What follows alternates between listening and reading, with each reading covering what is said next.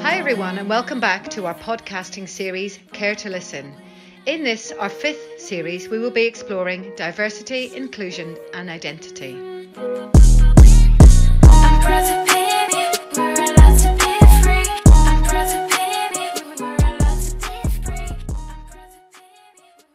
So let me just give you a little bit of background to these, our diversity role model podcasts.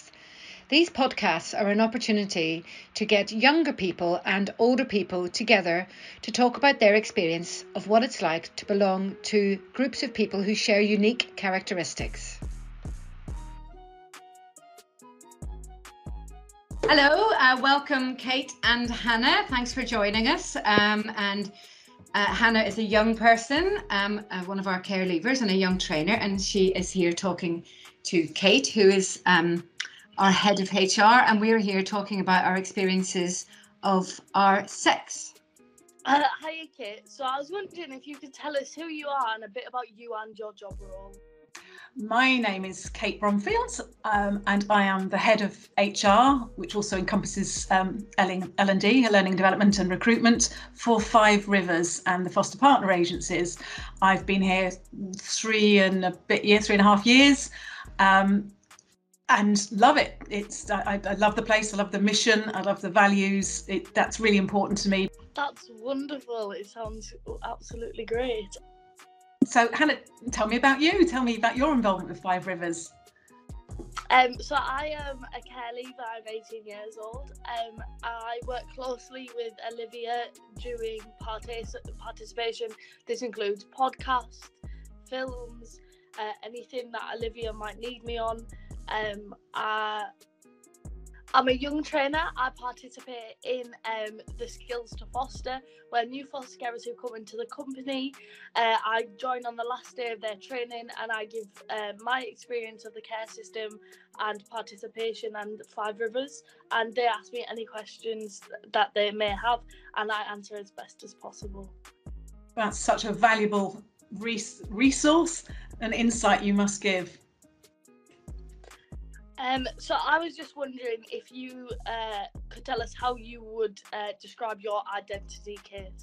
I am a woman, and my identity is made up of many aspects, not just to do with my sex. I think we are a sum of our experiences and upbringing and 101 other things along the way. I don't like stereotypes. I've fought against stereotypes all my life. And what is your experience of being a woman?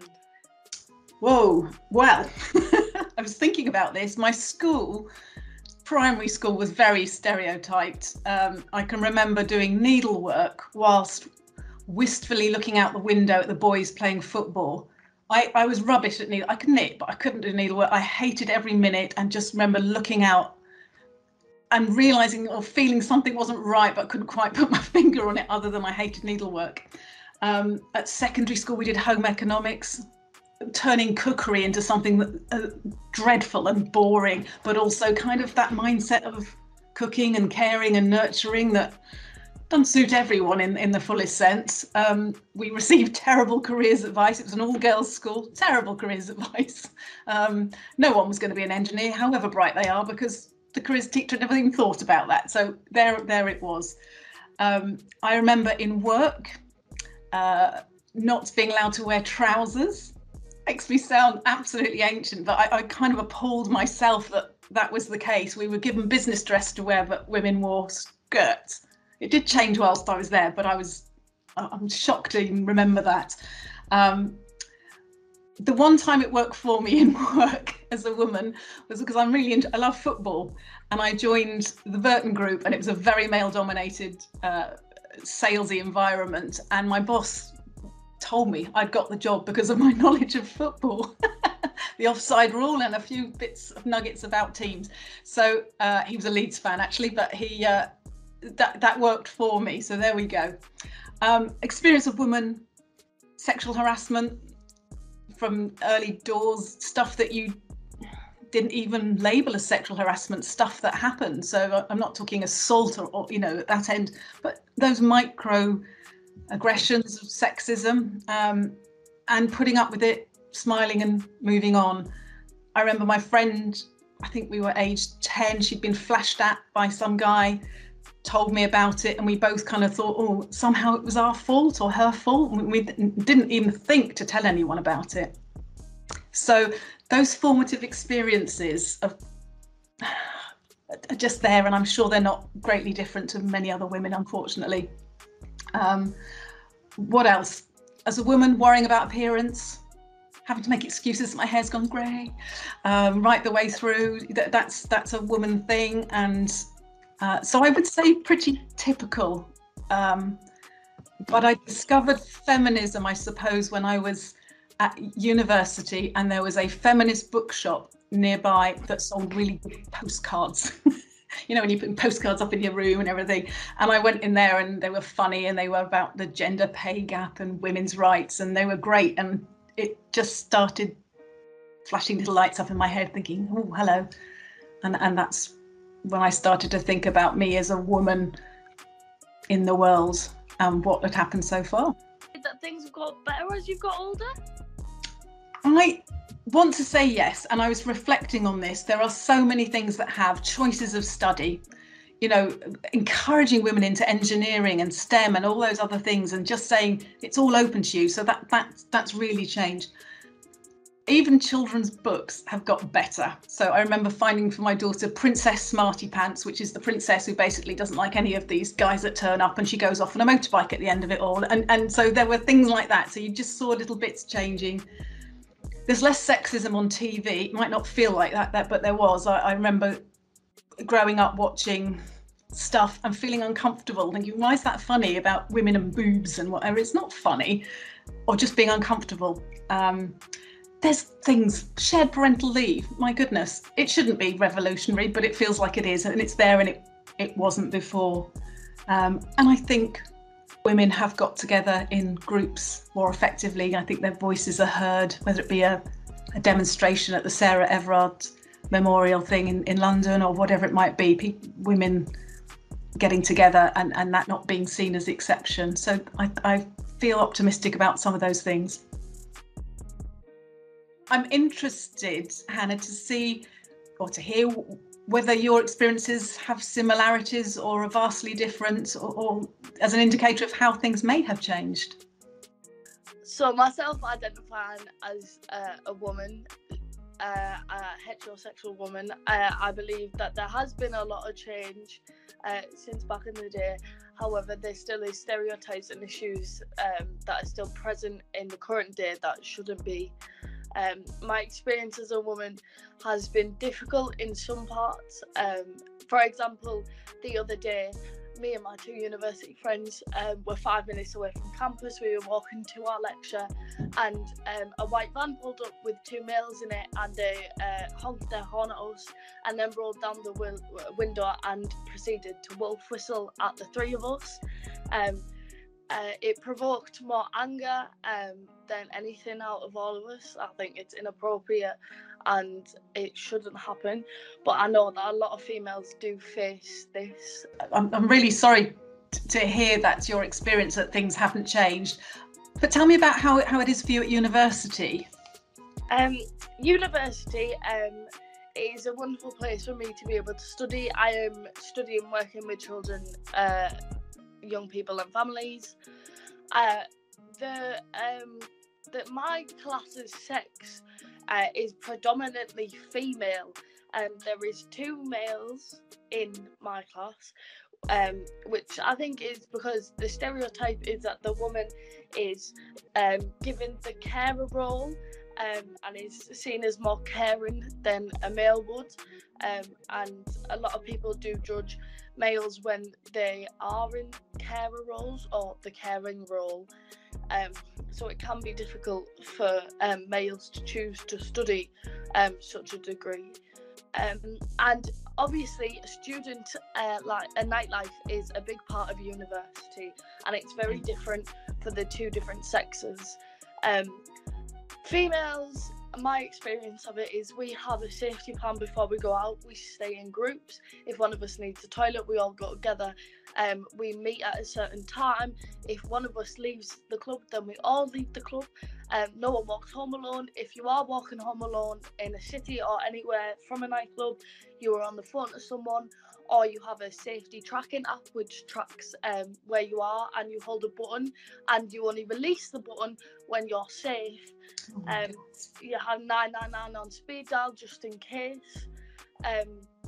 And whereas males, you could walk to the club singularly. They don't have to have any precautions. They sort of make up last minute plans.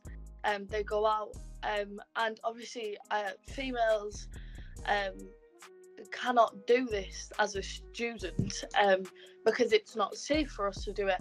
Oh, that breaks my heart. I have to say, that breaks my heart. So I was a student in Liverpool, and we took care. You do as a woman through your whole life. You're on an alert, but not to the extent that you've just described. And that really breaks my heart that we've got to this. I went back in the day on the Reclaim the Night marches, which was about women being able to walk home safely. And yet here we are, and that breaks my heart. Well, recently, obviously in the news and things, you've been shown that in a lot of nightclubs, girls have been getting injected. Student nightlife is brilliant and it's fun to experience, but it can also be a very dangerous territory for female students. That's horrific and not shocking in some ways. What that tells me, in the way you've described it, is once again, women are taking the action, the preventative action, the thought, the working with friends to deal with some behaviour. What we need to do as a society is deal with that behaviour. So I hear people talking about the gender pay gap, and I was wondering if you could tell us about this. I certainly can, and it's something that in organisations we are compelled to look at by the government, as well as being curious ourselves. It is the difference in average hourly earnings of men and women as a proportion of men's average hourly earnings. So it's a measure across all jobs in the UK, not just difference in pay between men and women for doing the same job. So it's all jobs. So the Office of National Statistics, that's their definition, and that's what they define it as. So it's a percentage. So in 2021, the gap amongst full-time employees was 7.9%, which is up from 7% in 2020. So that's as a proportion of men's average hourly earnings. That's the gap. However, the gender pay gap has been declining slowly over time, falling approximately a quarter over the last decade. So slowly, it's happening. However, there are differences in part-time, full-time and whatever, but it's better than it was. The fact we report on it, the fact it's a thing, the fact you're asking about it, all those things are critically important. It is still shocking that there is what I would say is quite still a high percentage difference. Yes. And there's not an easy answer to that. When, especially in the field of HR, you come across things like performance-related pay, or I've worked in councils where you have exact pay grades and again you move through it. There's no performance there. Is that fairer? Don't know. There's different ways of setting up a pay structure, so it's really interesting. Performance-related pay, unless you tie it exactly to criteria and performance outcomes, unconscious bias. There you go. That's what you're at the mercy of. So people have yet to find a completely easy fits-all solution, but we're working on it, obviously. Well, it's good to know that it's being worked on. So what would you say are the other big areas of inequality? I would say equal, if I call it representation. So in politics, business, working life, being visible across all jobs. I've got some facts. Obviously, women make up 51% of the population, but they're only 29% of MPs, 25% of judges, and 24% of FTSE 100 directors. So we've got a lot to catch up on. I remember back in the day, the founder of the Body Shop, Anita Roddick, one of the first visible women in business, said, "The day I see an incompetent female at the helm of a company, I'll know we've arrived, because there are plenty of incompetent males," which always made me laugh. And I thought, well, yes, because she was having to work double hard to get where she was. Yes, the other area of inequality I would raise is the equal parenting and caregiving. You talked about the caring professions and women being attracted to that. It's something about sharing responsibilities at home to give everyone equal opportunities in family life and workplace. And I mean that for men as well, that we should be more welcoming of men that want to take that role at home as well. It should be just more balanced. So what is the media's responsibility in all of this? Oh, it's huge. Media coverage is too often casually simplistic about women. Young women, you're portrayed as sex objects or victims. Older women are, cougars, victims, invisible, you name it. And this harms everyone. It harms your generation, particularly the younger people coming through. It also needs to show that dads can care, dads can be there, that female politicians shouldn't be asked about their handbags or what they're wearing or Theresa May's shoes, and so on. So there's loads of those little micro things going on, as well as the actual representation in the media. The one area that bothers me greatly is violence against women that's trivialised in dramas and so on. And I love a crime thriller drama, but I am sick to my back teeth of, you get 5 minutes in and there's the female body every time pretty much, and it just makes me sick. It's just too much, and it trivialises it.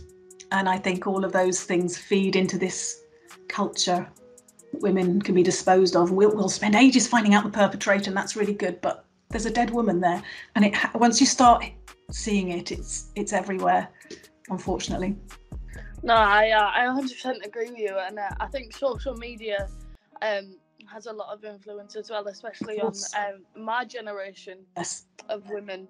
When I was in my younger teens, I believed that Instagram, I had to have a lot of likes, and I had to have everyone comment on my post. I had to have people to like me and my appearance to be seen as popular, or to be seen as a person. And I think there's social media provides gender norms and stereotypes that it shouldn't. So I believe that for my generation, that social media is a massive issue. It provides stereotypes of women that shouldn't be portrayed, and is put onto my generation especially. And I think people should use social media for a positive influence rather than pushing these stereotypes and gender norms on women. I also believe that there should be a platform or the ability where people can speak openly, especially women, to each other about how they're feeling, about any experiences that they've had, but whether that be bad or good experiences. But I think communication definitely needs to improve. So I was wondering, how do you think we could improve things? We talked about the gender pay gap. I think that's a big issue. That's a kind of obvious thing that we can measure to boost women's spending and their power across the economy and give them more independence and autonomy. I think a more diverse government would help to draw on that wider range of women's experiences. I think our education systems, schools, universities could help not just keep girls in there and learning and moving forward in a respectful environment, but they have a huge role to play in challenging the stereotypes, not only in the subjects they take, but how they're treated at school. I hear some horror stories from schools. So, and things like how we tackle violence. It shouldn't be unsafe, but I am mightily buoyed up by the way you and your friends work for each other and collaborate in that way and support each other, it is wonderful to see. And I think that somehow in the face of adversity is where the positivity comes from. The power of people in a struggle is immense. Kate, I was wondering how you feel about Five Rivers and whether they give you the platform and the opportunity as women to speak openly and you feel safe in the Five Rivers environment. Thank you. I do. It's marvellous. We're led by a woman, CEO and founder. That power is amazing and goes through the whole DNA, as you'll know. When I joined the senior leadership team, there's women on there. I'm not the lone voice. That's brilliant. So yes, there is a platform at that level as well. I work in HR, which traditionally, a bit like the role you're looking at, is female. But we've got 2 males at the moment, so we're trying to address that. So I do feel it's safe. Five Rivers is predominantly female. Again, going back to your comment about being a caring, nurturing profession and service. So we're on that kind of female playing field anyway, but I do feel safe. I do feel listened to. I will continue to strive to try and do things to support women as well, to redress the imbalances that we've talked about today, where we can. And Hannah, from your point of view, did you feel listened to? Did you feel listened to as a female, as a young girl and a young woman within Five Rivers, your experience throughout? 100%. Obviously, as you said, the majority of Five Rivers is females. So I definitely had the opportunity to voice my opinions and any concerns I had. And obviously, I work very close with Olivia, the participation officer, and she has provided a great amount of support. I felt very supported and I felt very comfortable and safe whilst working with Five Rivers and whilst being a young person in care with Five Rivers. That's good to hear. Good to hear. Wow, that was amazing. Really lovely listening to you both talking to one another and hearing the similarities and hearing that some things haven't really changed, that we've got a long way to go. But I feel really sure with Kate at the helm and Hannah coming up through the ranks as a student that we've got a very positive future ahead of us, and things will hopefully continue to improve. So thank you very much for your time. Thank you. Thank you very much. Wonderful. Great to meet you, Hannah. You too, Kate. All right, so you've been listening to the Five Rivers Childcare Family podcast series, Care to Listen. For any more information, please contact us on participation@5-rivers.org. Thanks for listening. Original soundtrack, Proud to Be Me, written, produced and recorded by the Five Rivers Young Creators.